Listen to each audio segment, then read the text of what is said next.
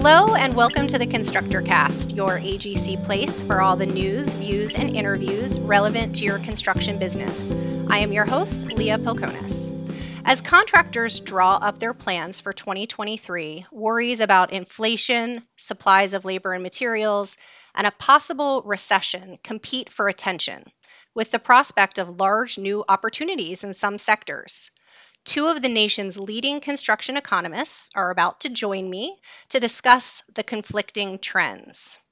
I'd like to welcome to ConstructorCast Michael Gukas. He's a senior economist with ConstructConnect. He has over 20 years of experience in economics, including 8 years in civil construction and 6 years in manufacturing. Michael joined ConstructConnect's economics team in 2022, and he shifted his focus to the commercial construction market. And also with us today is AGC's chief economist, Ken Simonson. Ken's been AGC's economist since 2001. He's a fellow and past president of the National Association for Business Economics. Welcome, gentlemen. Thank you. Thanks. Glad to be with you again. Yeah, thank you. Glad to have you. So I have some questions that I've jotted down to ask you, but I really want you to feel free to jump in and ask questions of one another as well, so we can kind of keep this a free-flowing conversation, and you guys can dialogue back and forth on some of these important things that we want to cover. But the first question I'm going to kick to Ken. Where do you think the economy is headed based on what you're hearing from NABE and other sources? And what do you think that suggests for construction? Well, let me start by admitting that I'm a perpetual optimist. And in this case, I think it's well grounded. I know that a lot of our fellow economists believe the U.S. is headed into recession, probably a short and mild one, but I don't even think we'll see that. I think the fact that job growth has remained very strong, that consumers have a lot of buying power, that the inflation rate at the consumer level has been coming down, and that businesses also generally are still reporting good profits, and the government at all levels has a lot of revenue to spend, whether it's for construction, for defense acquisition, for many other things. All this suggests to me that we'll continue to see job growth and growth in gross domestic product, the measure of all economic activity, net of imports and net of inflation. Those things will keep growing in 2023. So if they're growing, it's hard to see how you're facing a recession. But in particular, I think construction is going to have a positive year, but one that will see a lot of changes. Michael, what would you like to add to that? Are you as optimistic as Ken? And Ken, we love your optimism. I could only wish I was as optimistic. I think the challenges are many. And I think, Ken and I on a lot of areas are going to agree that there's a certain amount of volatility in the construction market in particular. And so we need to be looking for pockets of opportunity as business leaders should always be looking for, where's the best place for my company to direct itself with its resources in the coming year. Some of those areas are probably more evident than others. Energy would probably be a strong area to look at, especially as we think about a bifurcated energy market. What does the world do if we start to remove Russia's influence from the European and North American energy markets, for example? And, to see what's happening in Germany, right? They're creating energy facilities in months that typically take 5 years to produce. That is astonishing, right? That is a game changer, for example, in one section of the greater construction picture. Residential, on the other hand, is going to be, I think, a much more challenging market. Just to give a simple contrast, right? We're seeing rising interest rates. We're seeing challenges with real disposable income at the family level. So there are some things at the very macro level that I'm concerned about, and I'm concerned about them because they're going to have certainly disparate impacts across the construction spectrum. And so, it becomes a matter of, in 2023, I keep telling people, as construction leaders, we need to think harder, not just work harder. And so, again, it's all about understanding the construction landscape, right? Looking at all the verticals and understanding which ones will have the greatest potential for 2023, and then figuring out how to align your resources to tap into those areas of greater potential growth. Michael, I know ConstructConnect collects tons of information about construction plans. What is that data telling you about the outlook for the economy and for the various construction segments that we just talked about? Yeah, absolutely. So Construct Connect works very diligently to collect as much data as possible on non-residential and civil construction. We also collect information on residential, but our real focus is on the non-residential and civil side. And what we're seeing there is a bit of again, this challenging picture I'm talking about, but with definitely opportunities interspersed throughout, right? So when we think about our 2023 outlook, for example, I can give you a couple of ideas of what we're talking about here. When we think about, again, power infrastructure, right? We're going to expect almost an 80 to 90% increase in spending in that area going into 2023. On the civil side, overall, we see roughly a 7% increase in construction starts spending going into next year. We have other areas like community is another really strong category where we're looking at double-digit gains. The challenging part is, right, where this is going to be offset. And so we look at things like industrial, and we see that down double digits going into next year. Non-residential building at a very high level, we see that down strong single digits. So that's part of the challenge, is that the landscape, there's opportunities everywhere. And I could go on. And all of this data is available through our Construct Connect website underneath our economic resources. There's so much to look at in this landscape. And so for those firms that are part of this industry, right, it's very important to understand which verticals are going to succeed. And then also geographically speaking, we see a lot of geographic dispersion, even within states, right? We can see, pick a state like a Georgia, an Ohio, a California, and we see even within these areas, geographically speaking, at the MSA level, we see great growth in some parts of Georgia, and we see, almost 20% contraction in others. So it's a very interesting landscape going into next year. Ken, I'd like to get your thoughts on all of this. What construction categories do you think are going to do particularly well or are at risk of lagging next year? Well, I certainly agree with Michael that it's going to be a volatile year. It's going to look quite different for contractors from 2022. As he mentioned, residential is facing a severe challenge. We've already seen a decline in housing starts and building permits and home sales. And these pretty well guarantee that once houses that are already under construction or were contracted for before interest rates shot so high, that we'll see a downturn in new single-family home construction. It has interesting implications for the other residential segments, though, to the extent that people had money that they were going to put into buying a home, and now they find the price of the house has gone too high or the monthly payments are no longer affordable. They may be willing to spend more to fix up the houses that they're in. And some of them will still need to move, and so this will give a boost to multifamily.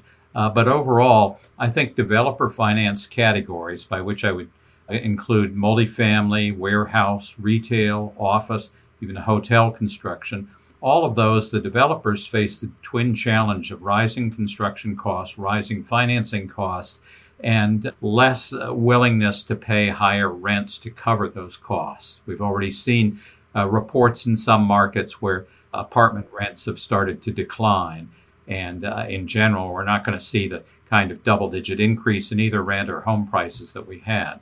And similarly, the warehouse market, some things may be finishing up in the next few months, but after that, we'll find a lot less demand for new warehouse space, a big change from the last several years.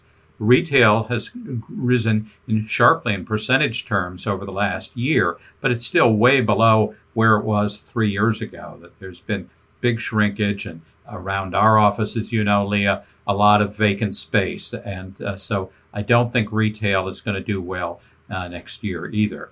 But offsetting these declining markets, I see greater growth in manufacturing, which is already in a very hot market right now with these enormous semiconductor fabs with electrified vehicle and battery plants for them going up in so many states, but other kinds of manufacturing coming on strong. I think the money promised by the Infrastructure Investment and Jobs Act of November 2021 will finally hit the street or hit the excavations next year. That we haven't seen contractors report that they're doing any work under that yet, because there are a lot of steps between passing a bill and getting state or local agencies or federal agencies to actually announce who's eligible, solicit bids, and award the projects, and for the contractors to start work. But by 2023, a lot more money will be showing up in highway and transit, other transportation modes, water, sewer, and broadband. And then the third big federal act that passed in the last year or so, the Inflation Reduction Act, offers tax credits and other incentives for alternative energy, for battery charging and battery storage and carbon capture. So these are new markets that almost by definition will have good percentage increases. Finally, one that I think has been strong all along and will remain strong is data centers.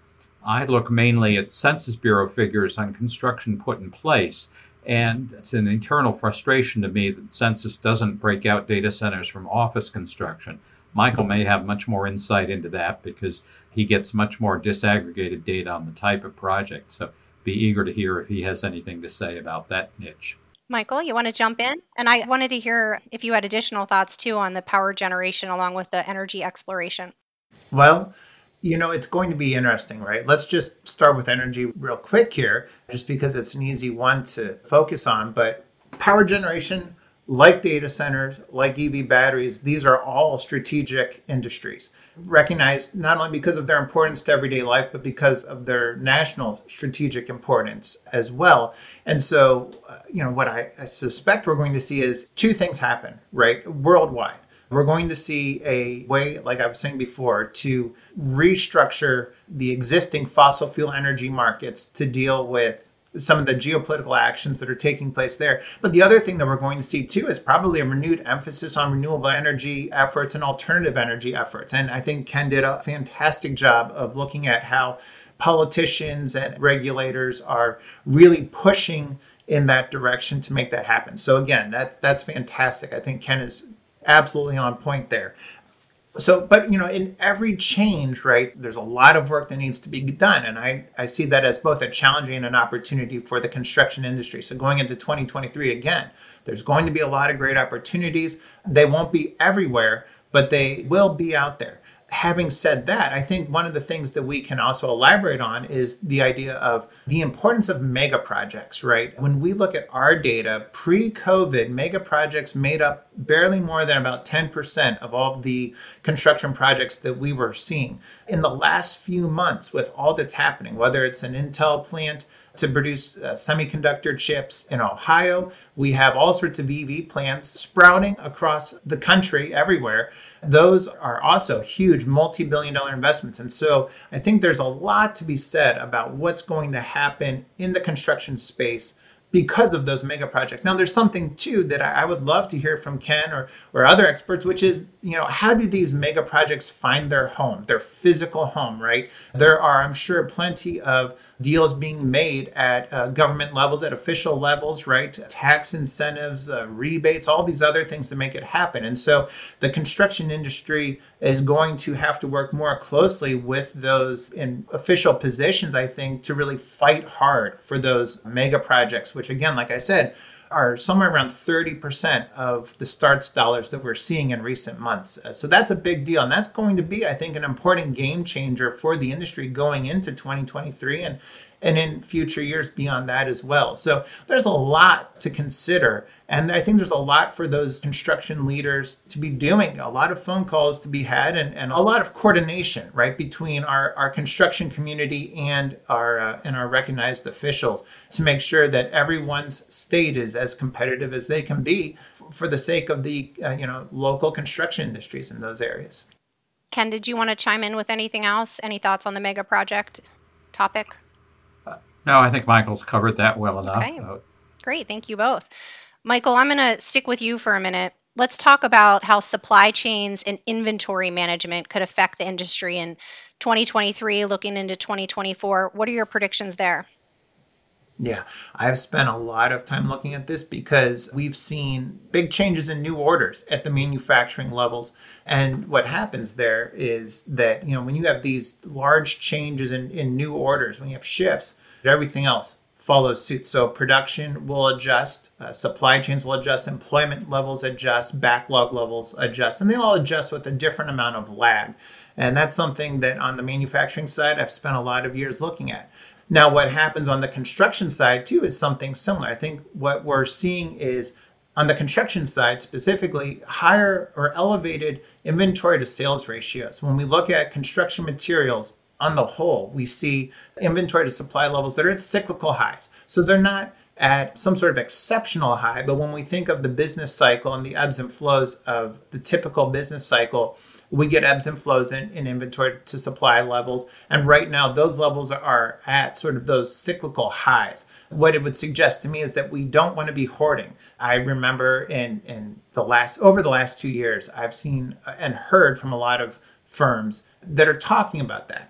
They're talking about how they hoarded it essentially at one point. They use that word almost with pride. Hey, I was hoarding a good because I'm just so desperate for everything and I never know what I'm going to need. And if someone comes to me with a big order, I want to be able to fulfill it. And so there were a lot of firms that were talking about using hoarding as a strategy, and they talked about it openly. That is not the strategy for 2023. The strategy for 2023, I think it's going to be something of a hybrid. We're not going to go back to the large global supply chains and just-in-time strategies that we used pre-pandemic, but we're not going to be hoarding either. I think you're going to have something in between. And the reason I say that is because of what's happening in the shipping markets, the lines between the nodes, as I like to say. When we look at what's happening with ship traffic, ship volume, trucking volumes, rail volumes, all of those measures of activity across those modes of transportation, they're all starting to cool. And the other thing to remember too, especially on the ship side, there's data out there available from FreightWaves and other ship tracking specific firms that suggest that there's going to come online in the next few short years a huge increase in the number of ocean-going container ships.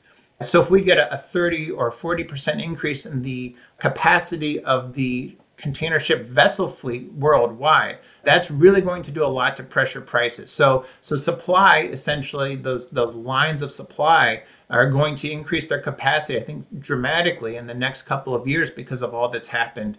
And that's going to really press down those international prices for shipping goods. And then that's going to, again, reinvigorate something of a hybrid, right? We're not going to be using ocean-going ships for nearly as much of the global capacity that the manufacturers and the industry need, but we're going to be somewhere in between what we have today or in 2021 and 2020 and what we had prior to that. There's so much to be said when it comes to the outlook for supply chains. It's going to change, that is for sure. And I think what we need to make sure is that the construction leaders out there are just aware of that they're going to have to find that middle ground. No, that's great. Really insightful and useful information. Let's switch and talk about material costs. Ken, I know you follow this very, very closely. What has happened to the costs lately, and what do you expect in the months ahead? Well, what I don't expect is to see costs get back to where they were. And I think most contractors have reconciled themselves to that. But we are seeing quite a few areas of improvement. Steel prices have come down very sharply. Lumber prices are back to approximately pre-pandemic levels.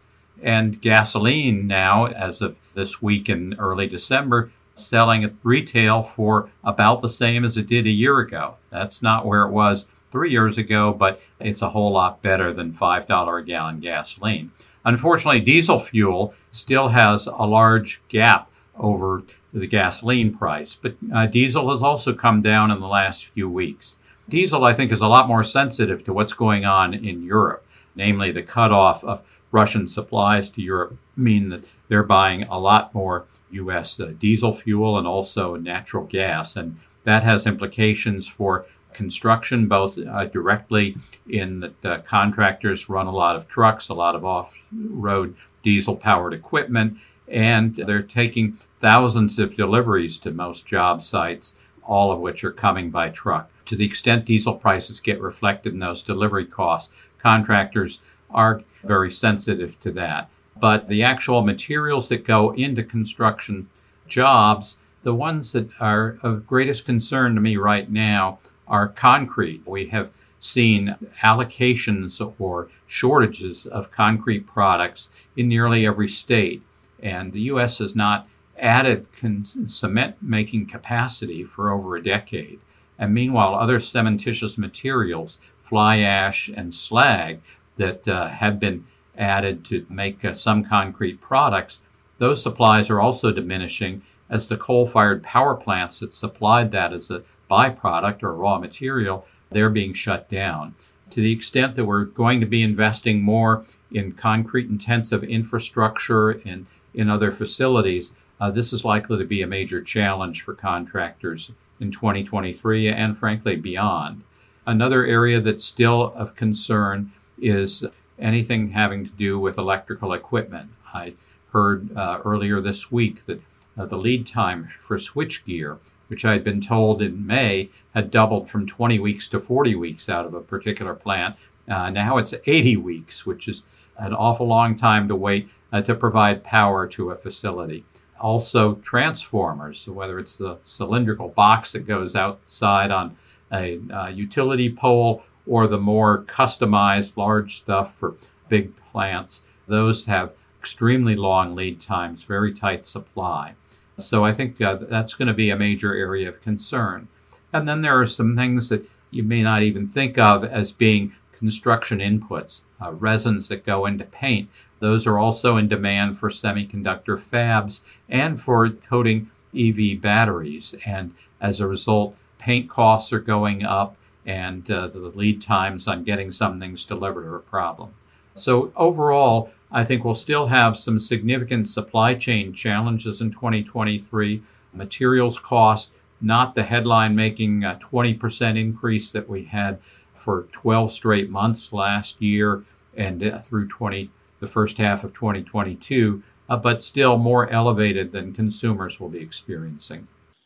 Ken, this is probably a good time, too, for you to mention your very popular construction inflation alert that you do for AGC. I know updated edition was just published. Can you say a few words about that? And we'll link to it from the show notes. Okay, great. Thanks, Leah.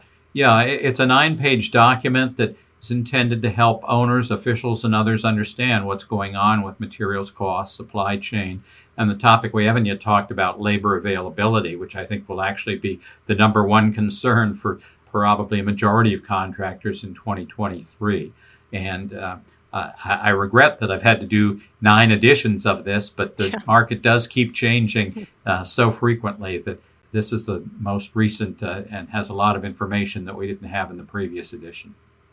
Let me follow up just Sure. a couple of thoughts on the material side. Ken did a fantastic job explaining, I think, the big picture on the material side. Let me give you a couple of other thoughts about it real quick. I think his comments on cement are great. I fully agree. The comments on, metal for sure. And we can look at copper pricing. Copper spot prices have come down quite a bit. And if you look at the history of a lot of the metals and other construction commodities, typically copper is a good bellwether for where prices are heading, and copper has come down quite a bit in the last few months. So I think there's some pressure there. When we look at overall construction material price changes over the last 2.5 years, we saw a great surge, right, in material prices. And we saw at the same time, the bid prices were not able to rise as much, right? The construction firms are locked into certain price contracts, so they were not able to chase after those rising prices as quickly. We've seen a transition now. We've seen that as the material prices have fallen, that index is declining when you look at it on a PPI index type basis. We see those final bid prices, I think, starting to climax, and that index is maybe starting to correct and move a little bit lower too. So those are all very good things. And part of that we'll get to is labor induced. But the other thing too that I really want to stress is the idea of energy intensive goods going into next year. Like Ken said, cement is one of those products. It can take a lot of energy to produce the components of it. Same is true with glass and a lot of the other steel products. I'm concerned that going into next year, when we look at energy prices today and where they could go next year, especially because the biggest challenges with energy in Europe won't come this winter. They'll be arriving next winter, in fact, when we need to refill those stockpiles. Those stockpiles in Europe were already at a good position going going into this winter before the pipelines from Eastern Europe and Asia were cut off. And so next year is going to be the real test of what happens to energy prices. So there's all that risk. Now, all that risk will have an impact on material costs, things like metal, glass, anything that is very energy intensive, right? So we need to be aware of that going into 2023, that we could see an uptick in particular goods that are, just so closely tied to energy prices. Lots of great information you shared on supply chain issues, material pricing. You both hinted at the qualified worker issue, the other top three that we keep hearing. So contractors have been saying for years that finding qualified workers is their biggest problem. Do either of you see the situation changing in 2023 for better or for worse? Well, unfortunately, I think it's likely to continue to be a severe problem for contractors whose work resembles residential, that is light commercial work, broadly speaking. Yeah, they may be able to attract workers who are no longer doing home building. But for the growth areas that I'm expecting, heavy industrial and power and infrastructure, there isn't that much transferability of skills from putting up wallboard in a house or doing driveways to the kinds of things that will be needed. So construction is still going to have a real challenge attracting the workers that it needs to the kinds of projects that will be undertaken. And while the overall economy has seen some dip in job openings, construction continues to set records compared to previous years for any given month. So I don't see any let up in 2023. If anything, wage costs are going to go even higher. Overtime costs going to go even higher, and companies will have to be spending more on training the workers that they do have because they won't have the skills that companies used to be able to find. Michael, additional thoughts on that? Absolutely. So when we think about the labor force, we think about that important age group of, roughly 18 to 25. I think that we really, as an industry, construction needs to do a lot more to attract that age group to the industry. When I'm talking in Canada and in the United States, I always hear, as we all do, how proud we are as countries to be sending such a high proportion of our young people onto university. And while that has its benefits, what we are seeing is a disconnect between the skills that are needed and the skills that are being taught and trained up. We're seeing a lot of things, right? Birth rates is one challenge. We've seen falling birth rates, which simply means that we have slower growing populations. A lot of times that's been made up for with immigration, but immigration was upset because of COVID. So there's an immediate stop in a very important stream of labor right there. And then the other challenge too is the indirect effects of COVID, right? We've seen higher costs for daycare. We've seen challenges with people needing to take care of family members. We've seen a lot of people leave the workforce for very good reasons, very, I think, important reasons. And those aren't reasons that can be easily solved. If we have a problem with affordable daycare, well, we need more daycare workers. Well, we already have a worker shortage. You're going to pull more people into daycare. Well, that just creates shortages in other areas. And so we have a couple of, I think, systematic or systemic challenges that are really facing us. And that is going to shrink the available labor supply.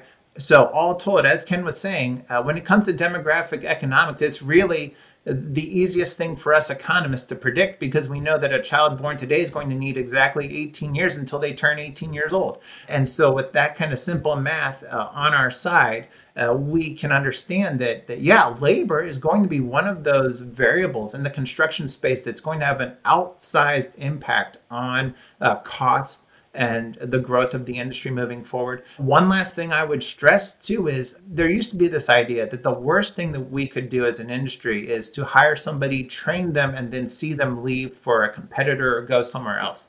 That used to be the worst thing. The worst thing that we can actually do, though, is to hire somebody, not train them, and they stay. That is actually the very worst thing that could happen. And if we look at the productivity figures, at a broad level, we're actually seeing productivity per hour of labor decreasing. This is something that we haven't seen like this in decades. We have seen, if you look at the productivity per labor hour figures, those have been on an upward trend for a long, long time. So the challenges that we're seeing today, I think, speak to this mismatch of how labor has been skilled up versus how it's actually needed. And what are we going to do to fix that is something that the construction, that the industry leaders really need to strategically think about and really apply themselves to solving that problem. A lot of times I think we assume that it's someone else's problem, but it's gotten to the point where it's so tenuous. It's such a difficult problem at this point that we really have to be leaning into it strategically and thoughtfully. That's what I'm seeing from a lot of construction associations. I think that it's going to be one of those big changes for many construction groups moving forward. How do we use associations and other NGOs? And how do we bring in academia, right? How do we bring in the skilled trades industry, right? How do we support them to fix this problem? Because systematically it has to be solved. It's not going to be solved with simple fixes. Michael, what are your thoughts on particular locations across the country that you think will be especially strong or weak for construction? So I follow where the workers go. If we look at internal migration to the US, we see that essentially the South and the Southeast regions of the country are sucking labor away from everywhere else. So we see people leaving the Northeast, the New England states. We see people leaving the Midwest. We see people leaving the Northwest and everywhere in between. And so I would say, we need to consider that in our thinking about where we can expect the growth to be, right? We're going to see infrastructure grow where there are more people located. And so you think of in Atlanta, you think of some of the major cities in Florida. You look at Texas, that's another great example of a strong growth area, both in population and in terms of economic growth. So I tend to, when I have a question about, what's one proxy for economic growth, or what's one indicator of economic growth and therefore construction growth? Well, I would say follow the people. Any closing comments? Well, I think that construction is in for a positive year, but one that's going to have a large rotation away from home building and from developer financed or commercial categories, depending how you define commercial, and toward infrastructure, manufacturing, power construction.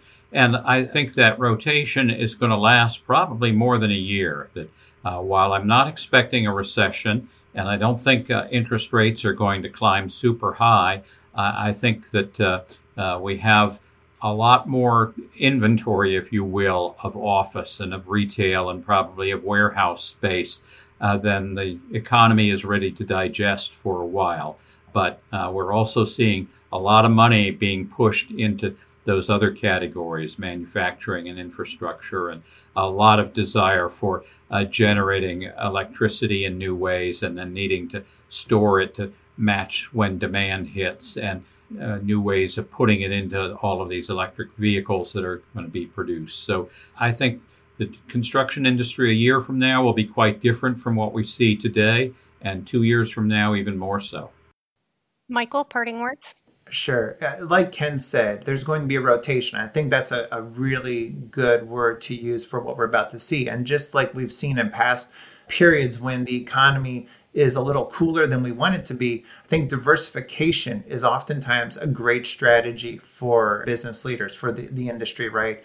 You don't want to put all of your ducks in a single vertical. You don't want to put all of your bets in a single geography if you can help that. You want to be open to diversification ideas. I think we saw that serve a lot of firms well coming out of the Great Recession. So what we saw happen in 2011 through, say, 2014, we saw firms that were more diversified do significantly better and come out of that challenging period in a better position. And to the degree that we could see a slowdown or some cooling to some level in 2023, maybe even parts of 2024, it suggests that we need to be open and available to those opportunities where we can find them, for the good of everybody.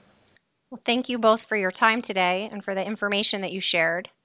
I want to mention that AGC has quite a bit of economic news and resources online. We're going to put those links in the show notes.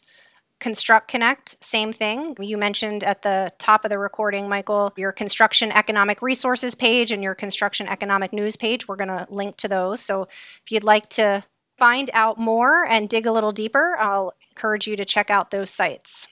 So thank you all for listening.